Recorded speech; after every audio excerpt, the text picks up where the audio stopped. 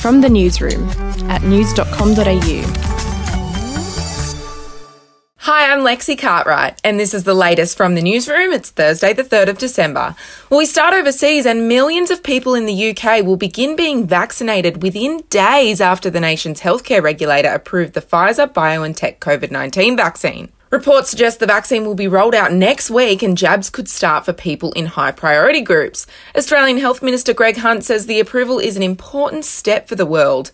Australia's Therapeutic Goods Administration is still considering the vaccine, with a decision due by the end of January. Now, if this is approved, it could be delivered by as early as March 2021. Fingers crossed. Meanwhile, New South Wales Health is calling on people in Sydney's northwest to get tested if they have even the mildest COVID-19 symptoms, after the state's sewage surveillance program detected traces of the virus at a treatment plant in Riverstone. Authorities are concerned there could be other active cases in the local community and people who have not been tested and who might incorrectly assume their symptoms are just a cold. To other news now, and people caught with a small amount of illegal drugs in New South Wales may soon just be let off with a talking to under a proposed radical overhaul of laws.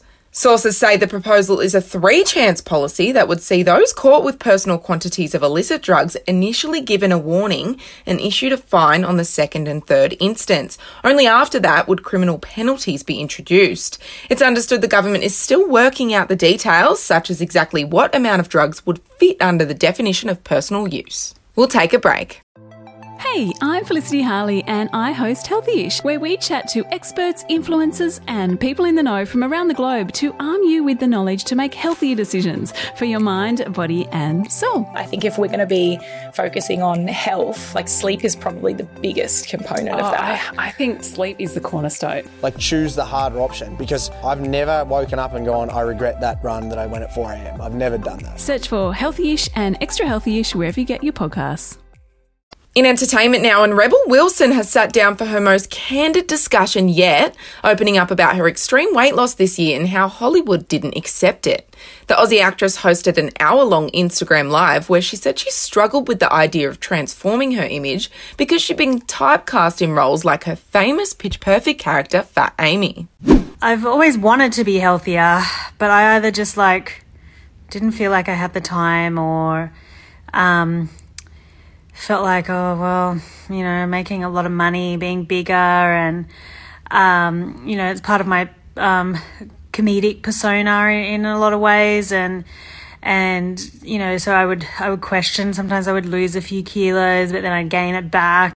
Finishing with some good news now, and after months of speculation, Tennis Australia CEO Craig Tiley has confirmed the start date for next year's Australian Open will be February 8. It comes as the Victorian government has agreed to special conditions for Australian Open participants.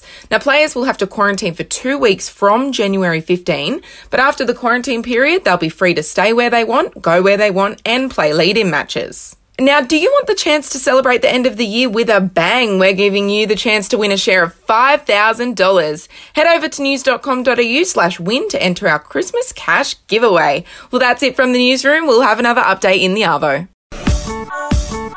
Your update from news.com.au. Are you ready to get an inside look at crime from someone who has investigated some of Australia's worst crimes? It was like Aladdin's cave. The luminol found bloodied footprints and bloodied handprints on a wall, so it's just like a horror movie. Former homicide detective Gary Jubilant sits down with cops, crims, addicts, victims, small-time cheats, and big-town lawyers as they tell their incredible stories. My house got raided. Next thing you know, I got bail refused. Next thing you know, I'm on a truck to Parklea Prison. Listen to I Catch Killers early and ad-free on Crimex Plus on Apple Podcasts today, or wherever you get your podcasts.